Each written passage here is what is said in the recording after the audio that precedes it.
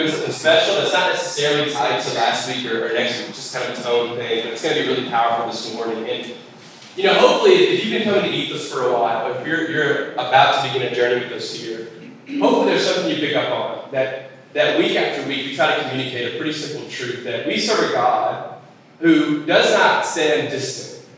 The story of God that we really believe in, that we've experienced, is that we didn't have to go searching for God. But the story of the gospel is that God became flesh in Jesus, and he came and found us. And that was true 2,000 years ago when Jesus came to the earth, but it's true now. That we serve a God that looks for us, that finds us, and he doesn't only find us where we are, but he loves us deeply wherever we are. That no matter where you are on the spiritual spectrum this morning, wherever you found yourself this weekend, whatever last night looked like for you, that God finds you where you are and he loves you. Okay? That's the truth of God. And then secondly, just as true and just as powerful, is that not only does he find you where you are and love you there, but he brings healing and restoration. He doesn't leave you where you are. So any brokenness, any shame, any healing that's needed, God doesn't just find you where you are and go, oh man, that's too bad. He finds you where you are and he brings healing and redemption and grace. That's what we believe here at Ethos. I think about a couple of stories that reflects these truths. There was this guy named Zacchaeus. Anybody remember Zacchaeus in Vacation Bible? Zacchaeus was a big little man. That's not my idea. Where's Solowey? I bet it's beatboxing. Yeah, there he is. He loves the beatbox. Don't start beatboxing right now. Anyway. But Zacchaeus was this guy, he was this tax collector, right? So Zacchaeus finds himself in this pretty crazy situation. He was a Jewish tax collector working on behalf of the Roman government who was oppressing the Jewish people. So in this moment, you had a guy working for the enemy, the oppressor, ripping off his brothers and sisters to make himself wealthy on behalf of the enemy, all right? He's hiding in a tree as Jesus is doing what he's doing, preaching in power, and Jesus sees him. And this is so cool. Zacchaeus kind of went looking for Jesus, but really wanted to say he didn't. But Jesus finds him and says, what? Zacchaeus, I'm coming to your house today. And immediately shows Zacchaeus, I'm invested in finding you where you're at in your journey and showing you friendship. And then what's the result of that friendship? So he finds Zacchaeus where he's at, shows him love, and the result of that is Zacchaeus finding true life. I think giving away like fourfold what he had ever stolen from his own people. That's what it looks like for God to find you where you are and to take you somewhere new, to bring renewal, to bring redemption. And I say all that because a few months ago we started this thing called Ethos Stories. And it's where we started asking people in our family to share where they've seen God's redemption in their life. Because we understand that there's a tendency to be on Sundays to go, oh, this is where we talk about what God's doing. But the truth is, God is invested in your stories throughout the week. Every day, God is doing something in each and every one of our lives, bringing renewal, bringing redemption. And this one specific Sunday, we had a really awesome woman share a story where she'd seen God's redemption, and we just sensed the power of God. And I'm going to leave that name in suspense because she's about to go up and see. So anyway, but she just shared this story, and it was so powerful. We just sensed God in it. And since then, she's left her job behind and is just feeling called to lead this ministry that was a result of the redemption she's seen in her own life. And it's a place of brokenness that people live in, and they need redemption in this area. And God has brought redemption in her life, and she's going to let her story be a conduit of God's redemption in others' lives. Does that make sense? That sentence felt really complicated and deeply. She's been redeemed. She wants others to find redemption in Jesus. Okay, that's the story. So Sarah Sullivan, I would like you to come up here. Give Sarah a hand. Sarah is on the staff here. She's our campus coordinator, which means she's basically our backbone here at Ethos. So she coordinates all volunteers. Everything you see here, Sarah was pretty much making it all happen. All right, that's Sarah. So she just kind of runs things here, except for the sound. That's not us. That's not me. Yes, that's someone else. Anyway, so Sarah is leading this thing called a Grow class this summer. And we thought it'd be a great time for her to share her story, but also let you know that this summer we're going to start these things called Grow classes, where house churches take a break for the summer, and we ask 30 or so leaders to lead a specific topic in this thing called a Grow class. And typically it's a topic that's near and dear to their heart.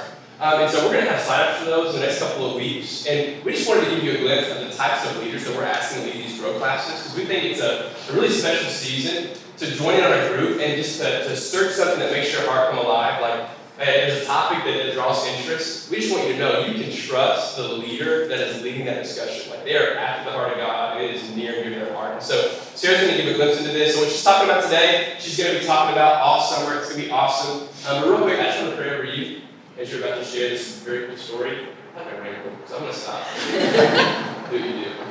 for Sarah? That's going to be awesome. God, thank you so much for your power.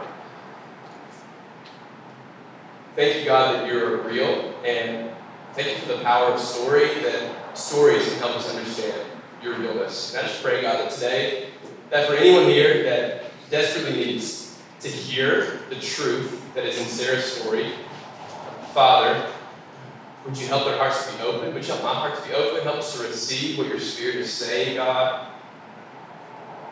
Would you become more real to us this morning? Would you help freedom not to be a far-fetched thought, but a present reality for us? I know that there is brokenness and shame and darkness in our lives that just can easily exist. But God, I know that you long to bring freedom, and that can be hard to believe. But I pray, God, that through Sarah, would your truth be so just clearly within our grasp that freedom is available to us now. In Jesus' name, amen. Give it up for Sarah one more time.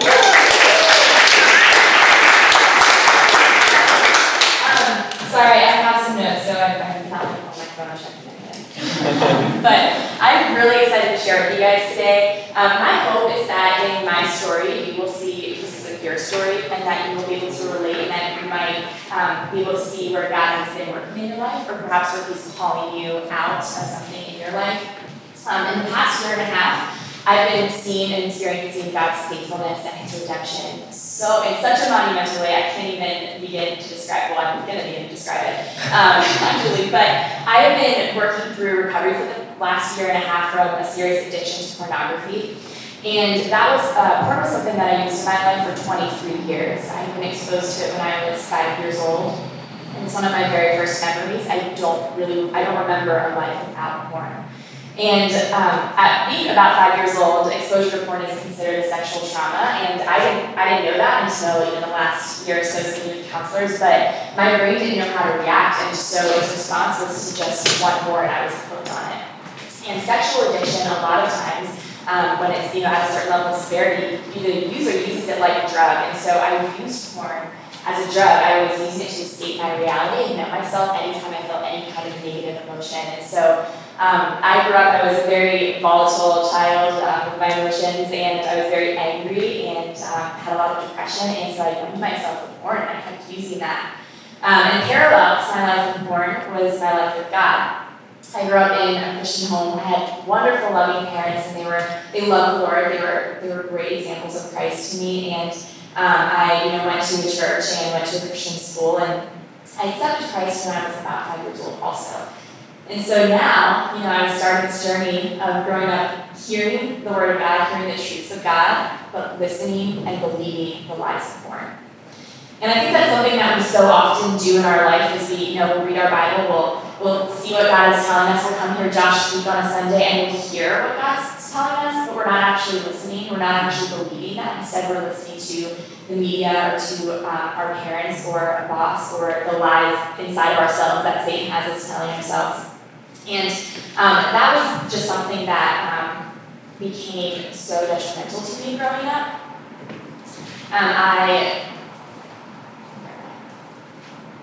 I was not telling anybody about it. Little kids, they kind of know, all your parents out there, they know when they did something wrong, even if it's not something that you told them was wrong, but they can sense it, and so they hide. It's like when you come into your house and your dog is its tail between its legs, and I know you did something, but it runs away from you, and then you see the disaster. I was hiding this sin that I knew was bad, I knew it was wrong, even though I couldn't fully grasp at that age what porn was, and the severity that it was in my life, but I was hiding it because I was ashamed.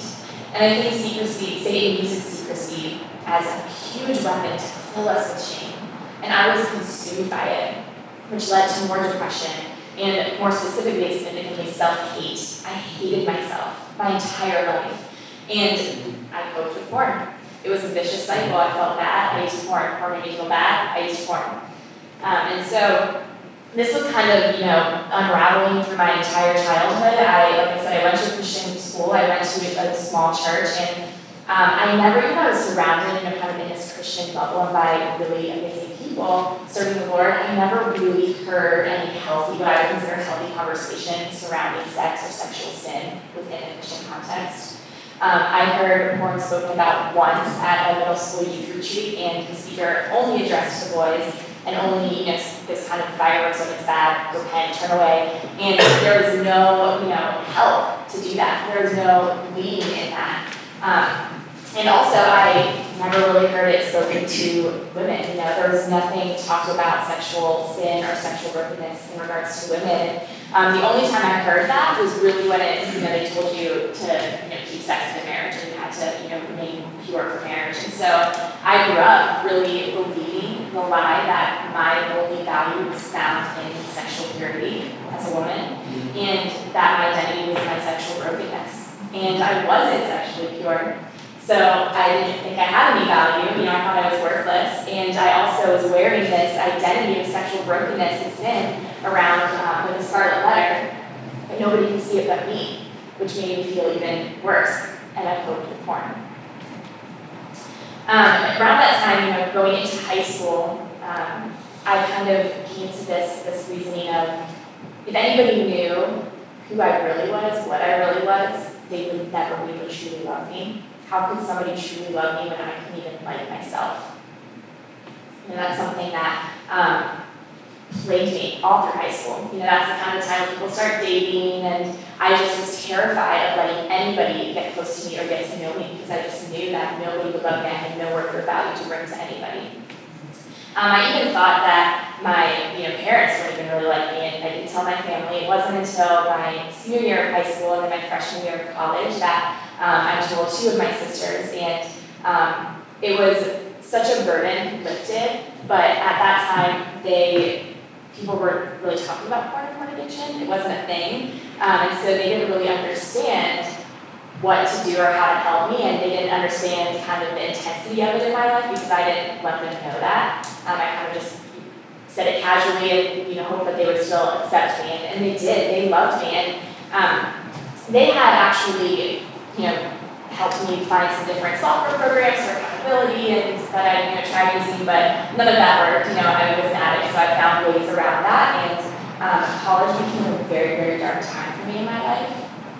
I went to school in Boston my freshman year, and I absolutely hated it. And I had my roommate I loved her, but other than that, I just was kind of in this depression, lonely funk, and so I coped all the time with porn, and that's kind of what got me through a lot of those years in college. And I kind of hit this point where I was so desperate for healing, and I knew I needed to make a change. I didn't know what that looked like. So I decided to talk to one of my pastors, and looking back now, I thought for sure that, if I tell the pastor, it'll go away. He's the one that's kind of leading me and guiding me in my spiritual journey. Of course, if I tell the pastor, God will help take this away from my life, and my pastor will support me. So I walked in, and he knew I was going to meet with him and didn't know what I was going to say, and I started just burst out into tears and then told him about this addiction that I had my entire life, and he just looked at me in shock, because he didn't know what to do. Again, in church, it wasn't talked about. No one was talking about this in a woman, struggling with the sexual sin, shock. So he gave me a business card from an organization that was about an hour drive away in the city of Philly, and I was a broke college student. I was about to drive an hour and pay a stranger and tell them about all these dark, shameful things that I'm just now, disclosing to people. So I didn't really think that was an option, and I kind of felt like I hit another dead end, and saw it as more proof that God wasn't helping me in this, and that He just, let me go. I have prayed my different seasons of life. I can specifically remember being in my elementary gym school T-shirt, on my knees in my room, praying that God would take this away from me. And I can remember in high school praying that God would take this away from me. I knew that I couldn't do it on my own, and He never did.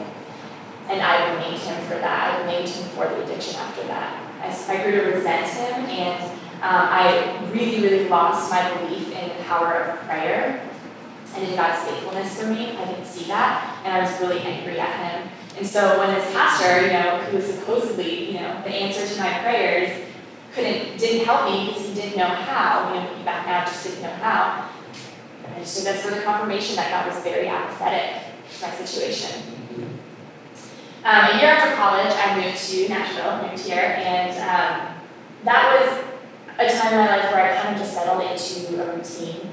I resigned myself that, I would always kind of have porn in my life, and thought also that maybe it wasn't even that bad, because if it was truly that bad, like if God really wanted it to be out of my life, he would have helped me with that in the past, he hadn't. So I fell into this routine of unhealthy relationships, the most, significant one being with myself.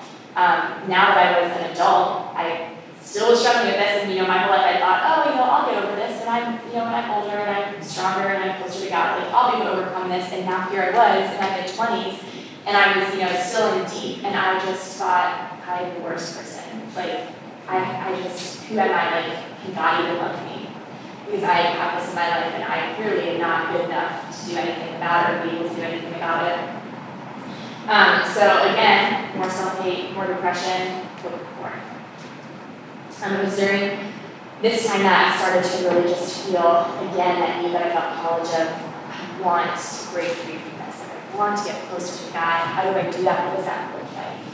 And so, I was always, active in church my whole life, but I really just tried to start praying more and try to see if I could believe in that and see God working in that. I tried to really put a lot of time and energy into my Christian friendships and grow closer in that and become more active at Ethos here when we launched this campus. And I was frustrated because I was doing all of these things and nothing was happening, and I just felt like God wasn't holding up his end of the bargain. Like, here I was trying, like, where are you, God? I realize now, looking back on that I can't expect God to get closer to God and be in a deeper relationship with him if I'm not giving him half of my life. I can give him the half that comes up, comes to church on Sundays. I give him the half that, gives him 10 minutes in the morning and prays or reads my Bible or, has a deep theological conversation with my girlfriend. I can say that is me really trying and giving my life to Christ, but it wasn't. I still have half of my heart and my addiction and shame that I was holding with a very close-handed fist that I was not willing to give him. So I was just choosing kind of at this point to live in my addiction and shame. And 2 summers ago, I kind of hit my rock bottom. I had just turned 28 and had a relationship come to an end that I didn't even realize would affect me as deeply as it did, and I didn't know how to cope with that. I was just really, I was crying for the first time in years and just experienced emotion I couldn't deal with, and I started acting out and just was making really bad decisions, and my addiction was escalating, and I was no longer in control of my actions anymore. And I felt great. At this point in my life, I was letting myself just go, and I felt okay for the first time in my life. And I woke up one morning realizing, like, life is awesome right now. Life is really good. And then I just remember thinking, who am I? Like, I don't even recognize myself. I don't recognize this person. And I was in denial about it, and it really scared me that, and my sister made me realize this because I called her later that day, but she made me realize and face the fact that I was feeling at my best when I was truly at my most broken and farthest from God. And in that moment, I knew, and kind of she told me, that I had to get some serious help, that I couldn't continue this way. I was at work in the road, and I could either choose to go walk straight clear away from God towards death and towards just a horrible life, or I could choose to work and to give this to the Lord finally. She told me, I called her on a Saturday, and she told me, I'm going to call you back at the end of the week on Friday, and I expect you to have a counseling appointment set.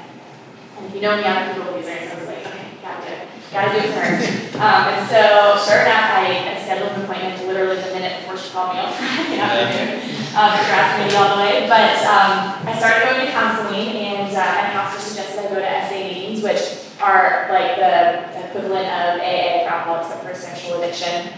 And it was then that I was really introduced to the 12 steps, what they were, a little bit more deeply, and I realized that, like, I wanted to try this, like, I wanted to try sobriety, and I tried it all through my life, different seasons, and would be lucky if I made it in a couple weeks, or maybe a month or 2, but this is something that I knew I really wanted to try and commit to, and I knew that it was something I couldn't do just on my own. Like, I had to have a heart and someone like the Lord, and so I remember thinking, if only there was like a Christian version of the 12 steps, because I really need my faith to be integrated in this. I don't want to just go through the 12 steps.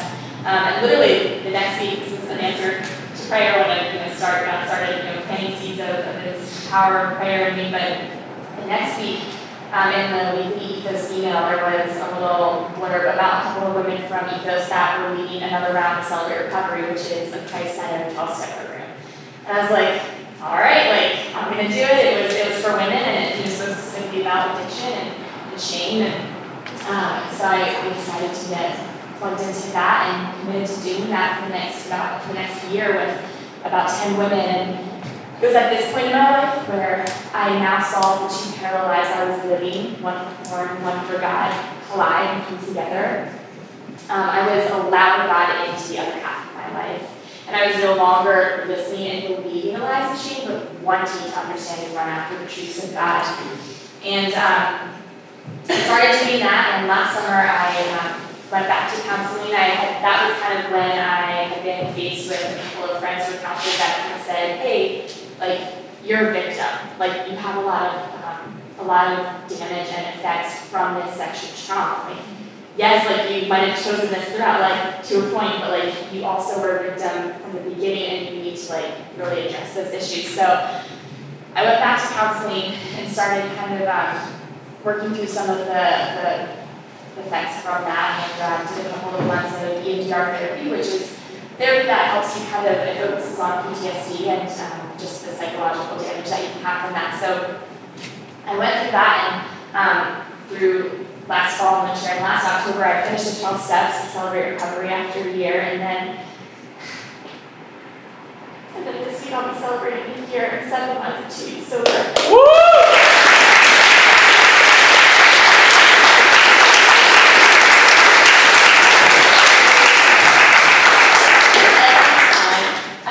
Anybody my sobriety date, I always like, don't cry, you're back. And then as soon as I start saying it, it's like water, I can't help it.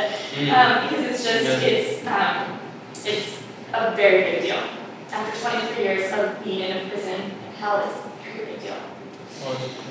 And side note, last summer, I told my parents, they still didn't know, and it was such a picture of Christ because they were sitting there, listening and just loving me. And I just saw how, sometimes we don't feel the full love of God, and we don't get to experience that because we don't let Him cover the dark parts of our heart in His love. And we can't experience and accept that love if we're not willing to show Him where we need that the most sometimes.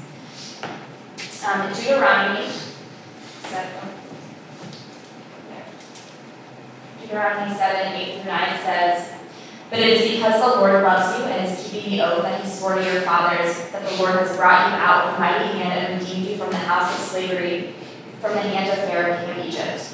Know therefore that the Lord your God is God, the faithful God, who keeps covenant and steadfast love with those who love Him and keep His commandments to 1,000 generations." You guys, God is faithful. And I can stand up here and say it because I truly have experienced that.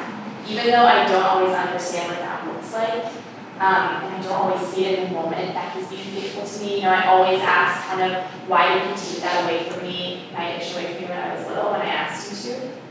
Why did it even have to happen in the first place? But I know that we live in a broken world, and the sin is there. We don't have that choice anymore, but I realized that He used this whole process of recovery in so many more ways than I can even imagine. I had to humble myself over and over again. I had to be transparent and vulnerable with friends and invite them in and allow them to walk alongside of me. I had to stare my fear, shame, and rejection in the face and fight for healing despite of that. And I realize now that as much as I wanted God to take my addiction away from me all of those years, I never actually wanted to give it to Him.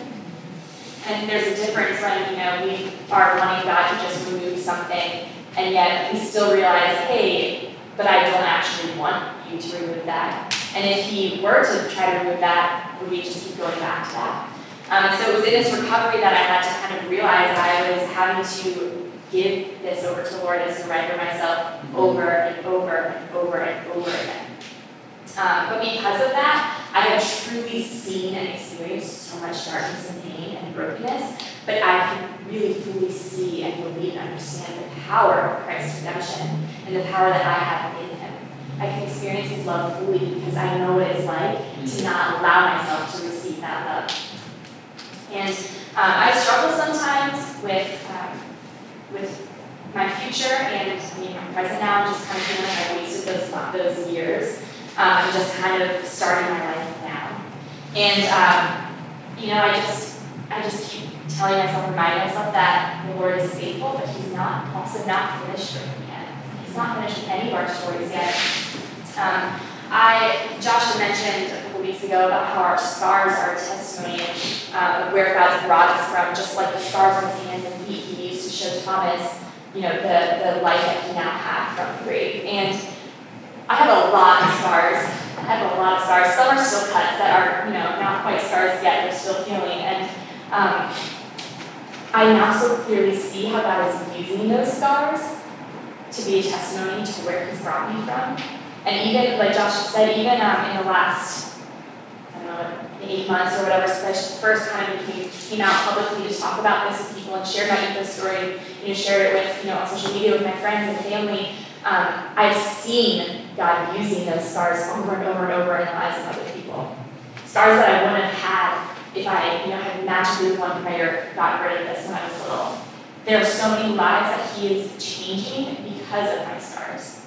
And that's something I think we oftentimes forget, that sometimes we've gone through seasons solely so we can be there for somebody else when they go through it.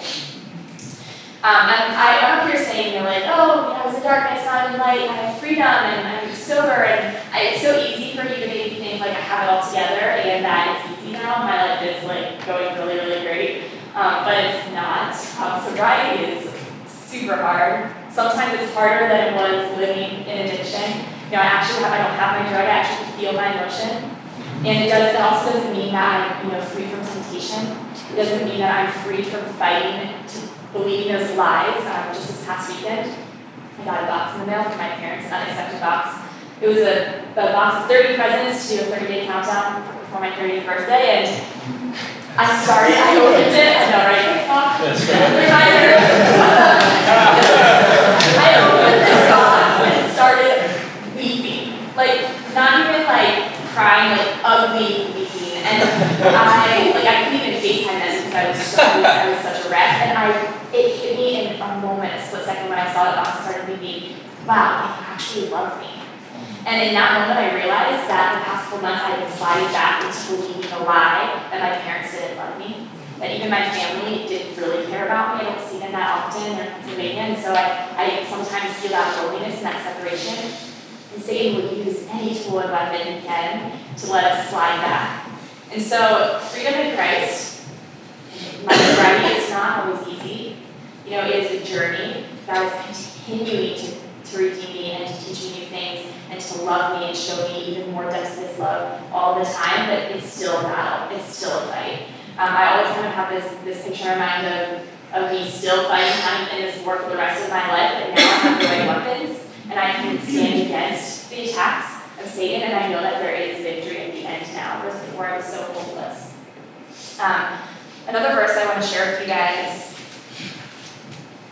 Isaiah 1:18 says, "Come now, let us reason together, says the Lord. Though your sins are like scarlet, they shall be as white as snow. Though they are red like crimson, they shall become like wool." And I love that verse because it first reminds me that I need to bring my crap to the Lord. I need to show up and open my hand to things in my life that I don't want to, that aren't honoring Him or that aren't honoring myself, either that He's called me out of. But when I do that, He's waiting to cover those sins. He is just waiting to love us and to show us His grace, and we just need to come to Him with that. I don't know what darkness or sin in you guys might be walking through, what you might have experienced in the past, what lies you're believing now, if you're feeling shame or pride or anything that is holding you from drawing closer to the Lord. But just know that your story is not finished yet, and that God is faithful, and that you need to continue to come to Him. Philippians 1:6 says, "And I am sure of this, that He who began a good work in you will bring it to completion at the day of Jesus Christ." You guys, God is doing so much in each of our lives if we're willing to surrender to Him. I can say that because I have seen my work in progress. I have seen Him molding me. Through middle school and high school, I had always looked for resources. If we got a grades on our report card, our parents would take us to Hackman's Bible bookstore, and we could pick out a CD or a book or something. And I always would like leave my parents and look around for anything I could find on this topic, or anything for women and sexual sin, and could never find anything. There was nothing out there. And I remember in high school thinking, you know what, God, if I ever overcome this, I want to write a book about this, I want to talk about this, like I want to be the resource that I didn't have. And in the fall when I gave my ego story, I remember I was standing in the back room and had 5 or 6 male church leadership praying over me, not even knowing what I was about to speak on.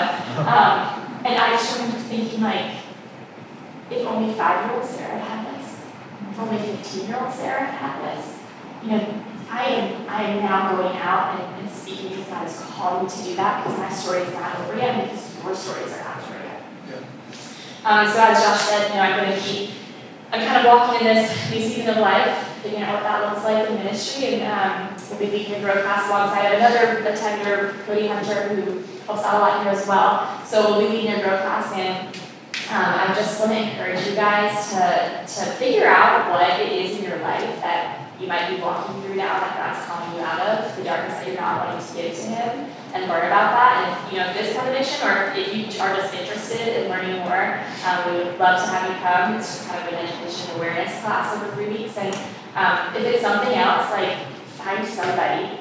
Even if if it's nothing that I could relate to or that Josh would, like we have a wonderful eco staff across all 3 campuses, and we would love to walk through things with you and help you. And we just want you to feel and know the true love of God, and realize the redemption that you can have out of that. We're going to go to a time of discussion. Or do you want to? Okay, I'll come up and say something. Okay, yeah, so we're going to go to a time of discussion, and Josh has us do this every week where we kind of get together. You can circle up your chairs, it's beautiful out, you can go on the patio, on the side porch, however you want to, just kind of pick 2 or 3 people to go with you. And just some questions to really think about and discuss with each other is, 1, what are some seasons or areas of darkness and wilderness or sin that you're facing, or what are some lies that you're believing? And if you would rather not expose that with people yet, that's okay. Just admit that to yourself and bring it to God. Admit that to God in this time. And then also, if there are seasons that you have seen God's redemption, if there's something that He's kind of resurrected you from, share that with each other. Because we need to hear those stories. Those are our scars, and they're meant to be shown to people. So, yeah, did you want something before you? Can you give it to Sarah? Yeah.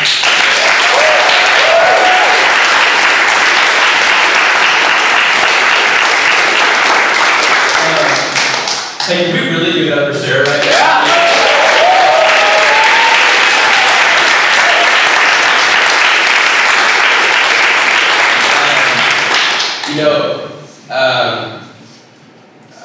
Apologies for the shockwaves that the first 3 minutes of that conversation might have sent some of you through. I know some of this is maybe your first time here, you're like, all right, this church has got as real as any church has ever gotten right off the bat. And this is a unique Sunday for us, but we always want to, even from the front, model transparency and authenticity. It's odd, isn't it, that something that is so prevalent, the topic that she talked about today, you either experienced personally, I can guarantee it, you either experienced it personally, or someone you love has experienced it personally. And that's how rampant it is, and yet it's been such a hush-hush subject, which isn't that interesting. It's ruining marriages, it's destroying lives, it's hurting us, it's breaking us, it's leading us in addiction we have nothing to do with. Can you imagine Sarah in a Christian bookstore searching for a resource on something that is thriving and can't find it? It's just kind of the culture we live in. So Sarah, thank you. And also, you were never alone, and you're not alone. And if you're here this morning and you need to hear it, you were never alone, and you're not alone. And whatever that thing is, whether it's porn addiction, sexual addiction, or any number of things that's just darkness and sin that just shackles our hearts, you are not alone. And the enemy is strong in secrecy. Satan is powerful when our things are kept to ourselves. So I really want to encourage you, if you sense the Lord, if you sense the Spirit going, hey, that thing that you've been scared to tell your spouse for 12 years, that it's time to do the thing. Or you've been scared to tell your parents, or your friends, or your pastor, it's time. Take the step. You will meet grace. It might be hard. There might be some things you have to work through, but you will meet the open door to God. It's just the truth. And so, Sarah, seriously, I had never heard a talk like that from a woman.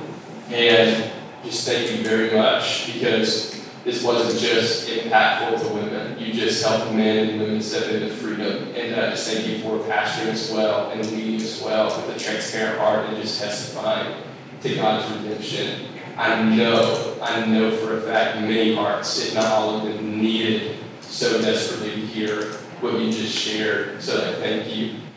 So we are going to go to communion. And I'm going to tweak a little bit what we're going to do, just as I was listening at the time. During communion, so we'll get bread and juice, we'll dismiss, we'll get that, and I do want to invite you to circle your chairs. And I want you to kind of share on one thing. Where is a place that you've seen God's redemption, whether in your life or someone else's, where you've just seen someone experience healing? So if you're here, you're like, I don't really believe in God. Like, where have you seen someone experience healing? And then secondly, if there is something that you're like, I need to confess some stuff, I need to say stuff out loud. Sarah and I and some other people in the pastoral team, we'll be in the back. And so if you want to have a discussion, get real, like, we'd love to do that with you, pray with you, talk with you, be connected, counselor. We'll do anything we need to do. We'd love to talk with you. So I'm going to pray for us. Then I'll dismiss us to communion. And then I really want to invite you to circle your chairs, 3 to 5 people, and just share where have you seen God's redemption in your story or in someone else's story. And then also I'm going to talk with you in the back. So we pray. God, thank you for this morning. Thank you, Holy Spirit, for speaking through Sarah. We love you. We lift up your name, King Jesus. Thank you that your scars testified to your life after being killed, that you're resurrected for real. Thank you that Sarah's scars testify of a life and freedom she has. Thank you that that is for all of us. In Jesus' name, amen.